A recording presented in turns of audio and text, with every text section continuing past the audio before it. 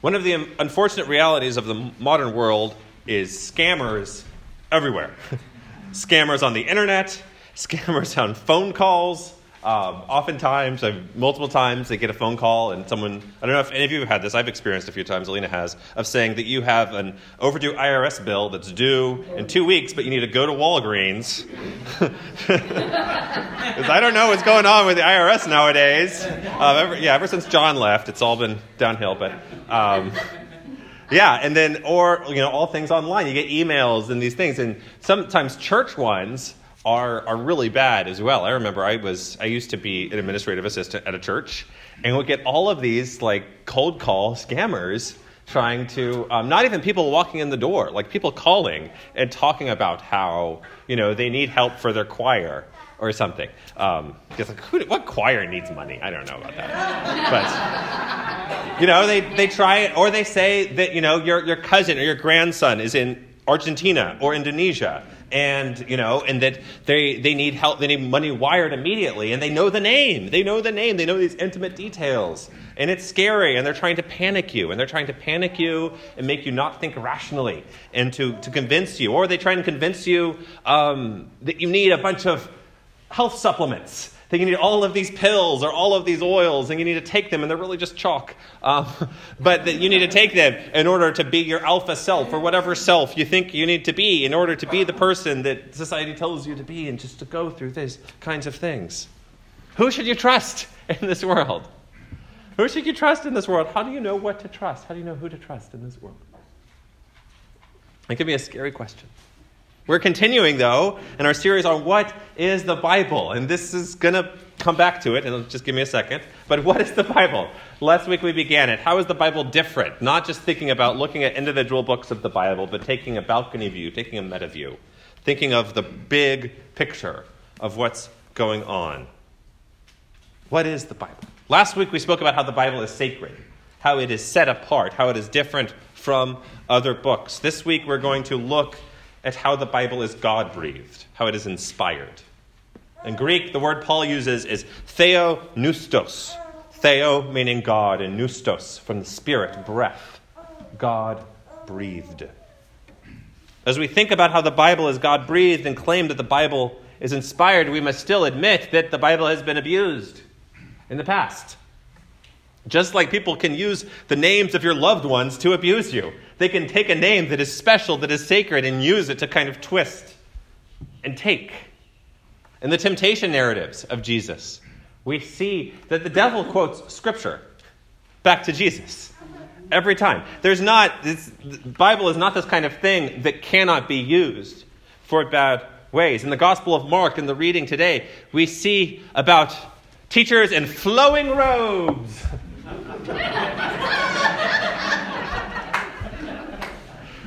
who devour widows' houses. And isn't that a great example of the scammers today? People who devour widow and widowers' houses, who are trying to catch people at their most vulnerable and take and exploit. There are a lot of false teachers who are claiming to be looking out for your best interest, right? There are a lot of false teachers who are claiming to look out for your good, but are really trying to take from you. But who decides who the false teachers are? Who decides who the true ones are? In the same way, who decides what the good uses or bad uses of the Bible are? Before we get to that, I want us to talk about what the Bible is again, and how some Christians have tried to pretend that the Bible exists apart from those who read it and use it. And this is an example one of my teachers used to say, and so they would take the Bible and say, okay, what is the Bible saying to you right now? Is it talking? No. Yeah.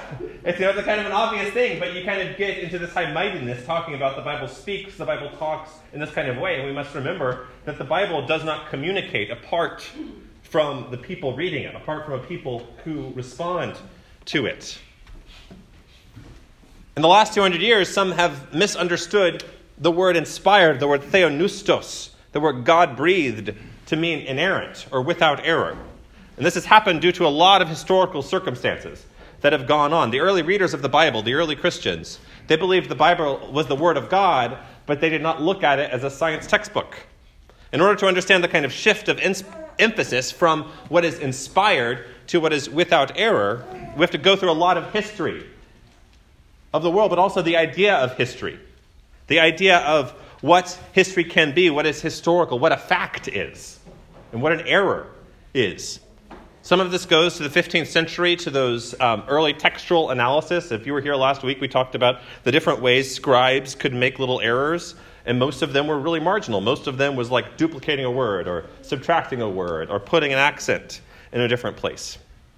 But there would be these first textual arguments. And then in the 18th and 19th century, you see this flourishing of what's become to be known as historical critical study, and looking at taking the text of the Scripture and putting it into the context of the greater context of the Middle East, and looking at other languages, other Semitic languages, and what comes out of it. And one of those things that, what is unique about the Hebrew Bible is it's the only real text of ancient Hebrew.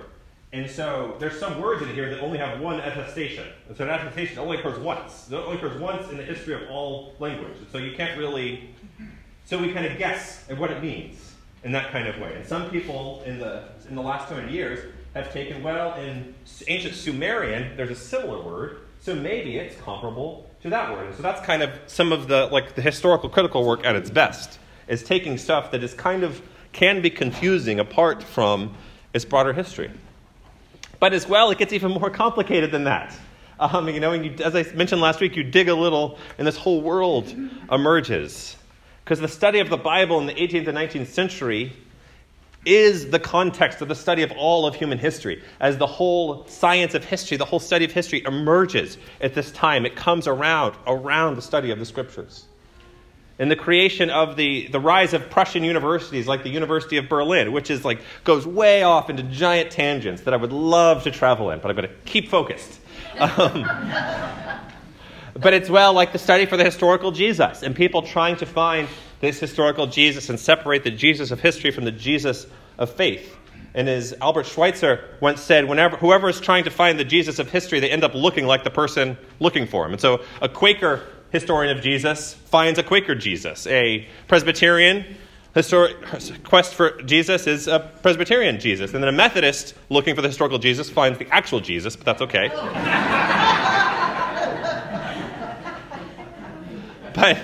But inerrancy comes out of a response to these critical challenges. Critical challenges like maybe Moses didn't write the first 5 books of Moses. It is a response that says the Bible is without error. But what it does is it takes this modern category of error and accepts it. And then says, okay, we will challenge. We will say no to that. The error is not a topic in the Bible. The Bible doesn't talk about error. There's not a lot of errors. Error is like an industrial word. It's when, the factory kind of goes off kilter. It's not a word that's used in the Bible a lot. The Bible talks about sin. The Bible talks in that kind of language. Instead of responding, though, to the historical challenges of the text, or pointing out the historical critical scholars are misreading the text, they take the critical category of error and say that the Bible doesn't have an error and respond in that way. Or to put it in another way, they accept the methodology of these historical critical scholars, but say the conclusions are wrong. And this gets back to what many who think that the Bible is perspicacious, which is a really big, awkward word that really just means that the Bible is clear and evident and not confusing, which I don't know. There's a lot of people who believe this. I don't know what Bible they're reading, but the belief assumes that the Bible is flat and obvious and that there's only one reading. And if you don't have the same reading as the other people, then you are wrong and you need to be controlled. This is different from a medieval understanding of the Scriptures, in which there are multiple ways of reading one passage. And so there would be the literal sense, and the literal sense comes from the Latin littera, which means the letter. And so it would be looking at the actual letters. What do these letters mean? And then there's the allegorical or the symbolic sense that looks at, okay, what's the metaphor of what's going on? What are ways that we can interpret this? And then there's the moral sense that has a fun word called tropological, which I think is really great. It's not tropical, it's tropological. It's the moral sense. And that's looking at how does it affect me? What can it do for our lives? How can our lives be changed by this? And then there's the last one, the ultimate sense, the eschatological, or, and this is the other word I love, anagogical. Anagogical. You never use that in daily life. But the anagogical is to look at how does this point to our future life with God. And I think one of the best ways of understanding these four different senses is thinking about the sacrament of baptism, or the sacrament of communion. And so you have the sacrament of baptism. And at first, the literal sense, you have the water, right?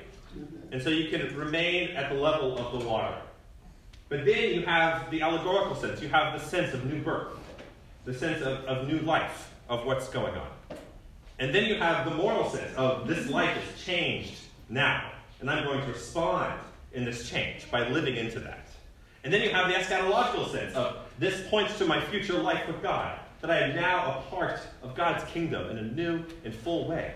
And all of those meanings are present in the same act.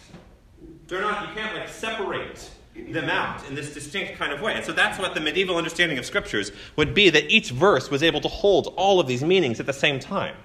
And there's an abundance of overflowing of God's love and wisdom found in that. It gives lots of opportunities, though. These, for people, they get defensive about the scripture. They get defensive and anxious because if it doesn't fit into the flat reading that goes on. They get defensive and anxious views that fixate so much on the literal until it doesn't. And so you move, this passage is literal, but this passage is symbolic, but there's not really a tool to tell the difference. And then that even goes again. And it again comes back to this individual picking and choosing from these historical critical categories of error and fact that, again, aren't found. The Bible doesn't talk about facts. That's not a category that God reveals in. The Bible talks about truth. The Bible doesn't talk about error. It talks about sin. It talks about missing the mark of God's response in our life. And people trying to control the gift of God and to control behavior of others. And it gives lots of opportunity for teachers in flowing robes to come out and to deceive and bewitch people, and to take people away from the presence of God. And yet God is here. And yet God is here. And even though this book has been abused in the past, God is here. As Karl Barth said, the biblical concept of inspired, of theopneustos, points us not to the past, but to the present, to the event which occurs for us. Scripture has this priority. It is the Word of God, but it also points us to it. It is not a substitute for it. It does not create it for us. Or to put it another way, the Bible is not a substitute for Jesus. We do not worship the Bible. The Bible is where God is found. The Bible is where God is found. We do not stand on the rock of the Bible, but on the rock of Jesus Christ, our Lord, who is found here. God is here, but God is not here apart from a people called to be the body of Christ. And so we are able to make this claim of faith that God is here and that these words are inspired in ways that we are not used to reading, that we don't read this book like we read other books. God is here in the literal sense. God is here in the symbolic sense, in the moral sense, in the ultimate sense. God is here. But as the body of Christ, we read it together. And again, I think it is so helpful to use the language of St. Augustine. The questions that he asks. Do we see the love of God and the love of neighbor here? And if we do not, we are not reading it right. As well, we don't need to defend the Bible to the antagonists outside the faith. Throughout the scriptures, it shows that there are going to be persecutors. There are going to be persecutors of those who are faithfully following God. There are going to be people who try and tear it down, who try and tear down God's work no matter what.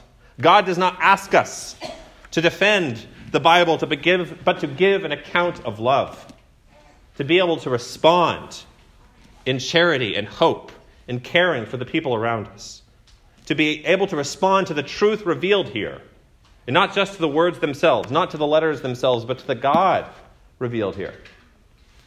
Take this book. Take this book. Read it. God is here. Do not fall for the traps of teachers in flowing robes. It is why we're gathered together as the body of Christ, to read the book together, to study the book together, so we don't deceive ourselves. When we are left to our own devices, we think we have all the answers. so we don't fall for the traps of others.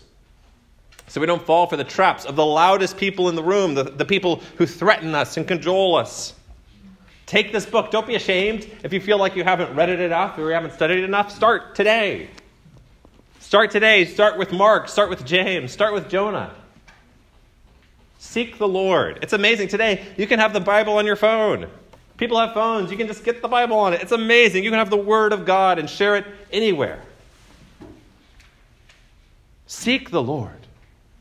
Pray, oh God, I am looking for you. Show me the way. Show me the way. John Wesley, the founder of Methodism, spoke of the means of grace, of the fact that God moves in mysterious ways, but we know that God moves in certain ways. And if we want to seek God, if we want to seek out love in our life, we're going to do these things. They include worshiping together. They include the sacraments. They include feeding the hungry. They include searching the Scriptures. That God is present and God will respond to us when we seek God here. Taking the time, not being afraid. The Bible is not this house of cards where one day we have to worry about it falling apart and then our faith will fall apart. The Bible is the swaddling clothes where Jesus is found. Dig a little. It's not a sword, it's a gift. It is an offering. It is God-breathed. It is God-breathed. Hear my words, Lord. Hear my words, Lord. In the name of the Father, and the Son, and the Holy Spirit. Amen and amen.